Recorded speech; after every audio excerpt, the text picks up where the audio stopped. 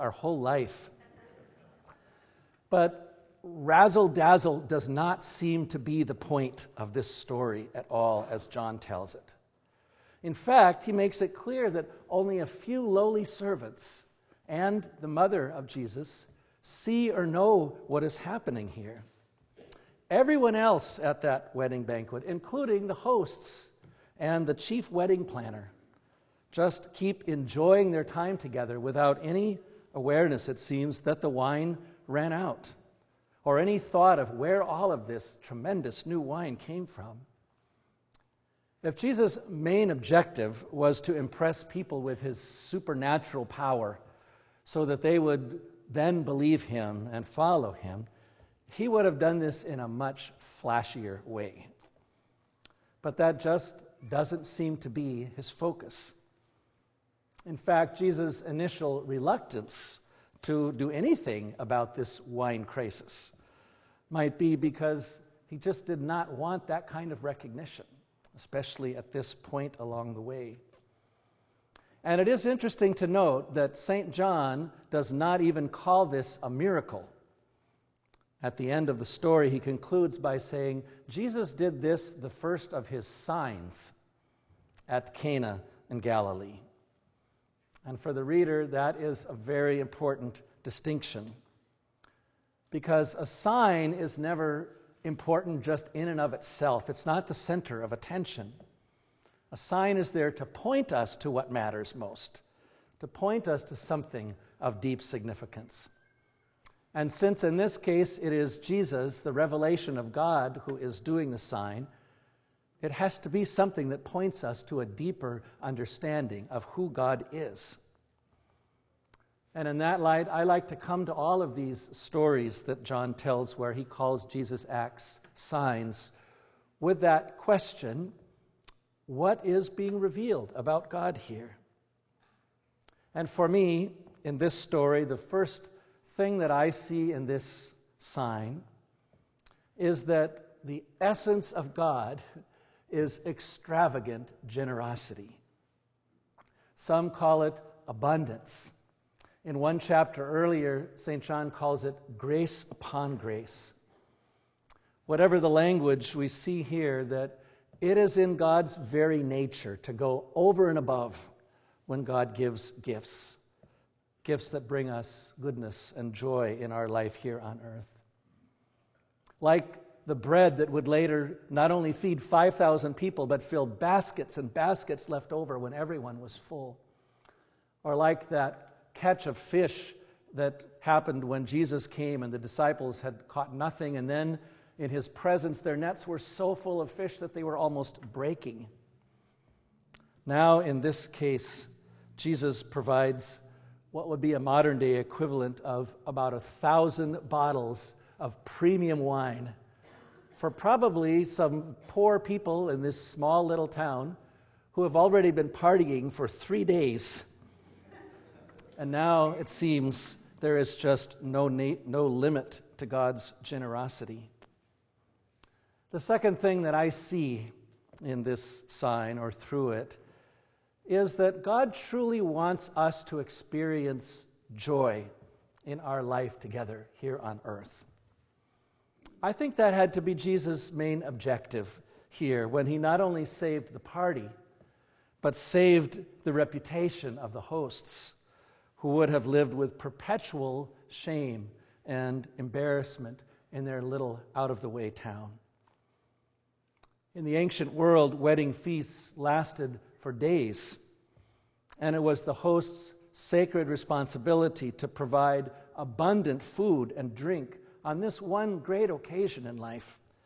Abundant food and drink for the duration of the festivities. So to run out of something, to run out of wine, was really a dishonor and a disgrace, a breach of hospitality that guests would remember, maybe for the rest of their lives, as you shared life together in a small town like that. And I think that Jesus was fully aware of that. And in my way of seeing, it must be that he not only wanted them to experience joy at that moment, at that party, but in all of life ahead that they would share together. And it really is the same joy that we still ask God to bring into our relationships today. In the opening prayer that we still use at wedding services, we pray, "As you gladdened the wedding at Cana in Galilee by the presence of your Son, so now bring his joy to this gathering in his presence now." In weddings and in all of life, we pray in this way because of the sign here. We pray in this way because we believe that it is God's holy will that we will have joy in our earthly existence and that we'll share that joy with others. All too often, I think Christians have been taught that they need to refrain from excessiveness of any kind, including excessive joy, especially in some cultural traditions. Over time, this message has also been reinforced, I think, by all of the artwork of Jesus that has existed over the centuries, which almost always, it seems, portray him as a very serious person, right? Or maybe even a very sad person much of the time. And we know Jesus experienced those emotions as a human being. John tells us about them. But where are the images of a joyous Jesus who must have taken great delight in the opportunities he had to sit around the table with loved ones and feast on God's bountiful gifts? When we read the Gospels, we learn that Jesus did this all the time. In fact, the dining table became the most significant place of encounter for Jesus time and time again throughout his life. And when he talked about God and the kingdom of God and the reign of God in the world and what we have to look forward to, he loved more than all the image of a banquet, of this great feast that we are invited to, where there is more than enough for everyone and where there's ample room for all at the table. But what about times in our life when we really do see and experience scarcity?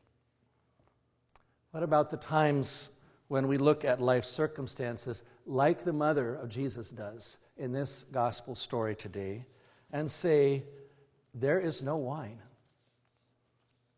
In our case, it might be, there is no cure, or there's no reconciliation, there's no money, there's no way to go back to a better time, there's no love or understanding. If that resonates with your experience now, then Jesus' mother is the one who can bring you into this story where you can find yourself, because she says perhaps the only thing that you know how to say right now, which is, everything is not okay. We are in trouble. There is need here. And Jesus' mother is the one who can show you the way forward. Instead of panicking or becoming obsessed with this problem, she acts in a wise and in a very hopeful way. As a contemporary theologian named Debbie Thomas points out, Mary goes and tells the right person, and then she trusts that he will be able to call forth God's abundance in new and surprising ways. Not even knowing what that will look like, Mary just says to the servants, do whatever he tells you. Taking that as another important sign, Debbie Thomas adds, I admire the fact that Mary doesn't wait to hear the specifics of Jesus' plan. She doesn't pretend to know the details. She doesn't invent a roadmap. She simply communicates her long-standing trust in the loving, generous character of her Son, and invites the servants to practice the minute-by-minute obedience that alone makes faith possible. In her own beautiful way, Mary invites all of us into that same spirit of trust in the loving, generous nature of God. You and I may not be able to see or anticipate how God's abundance will overflow in our lives, but we can live as Mary did, knowing that it will. And one fulfillment of that promise that I see on countless occasions is the abundance of love and of joy that is experienced at the feast that we share together right after a funeral service or a memorial service like we will today. Yes, there is still the pain of loss, which is very real, but the generous sharing of food and companionship and treasured stories and words of encouragement and embraces, as you know, that just creates an environment that always feels a lot to me like a foretaste of that great banquet that Jesus promises when we are all reunited at God's heavenly feast. And we know from experience, many of us, that God's abundance can also fill daily life. And it doesn't always require a lot of people or great amounts of any material blessing. Last year, when a friend of mine was going through a very difficult time of transition, she wondered if she would ever actually be able to experience joy again. And then out of the blue, another couple who knew her just invited her to start having evening meals with them. Not just for one night or 2 nights, but however long she desired.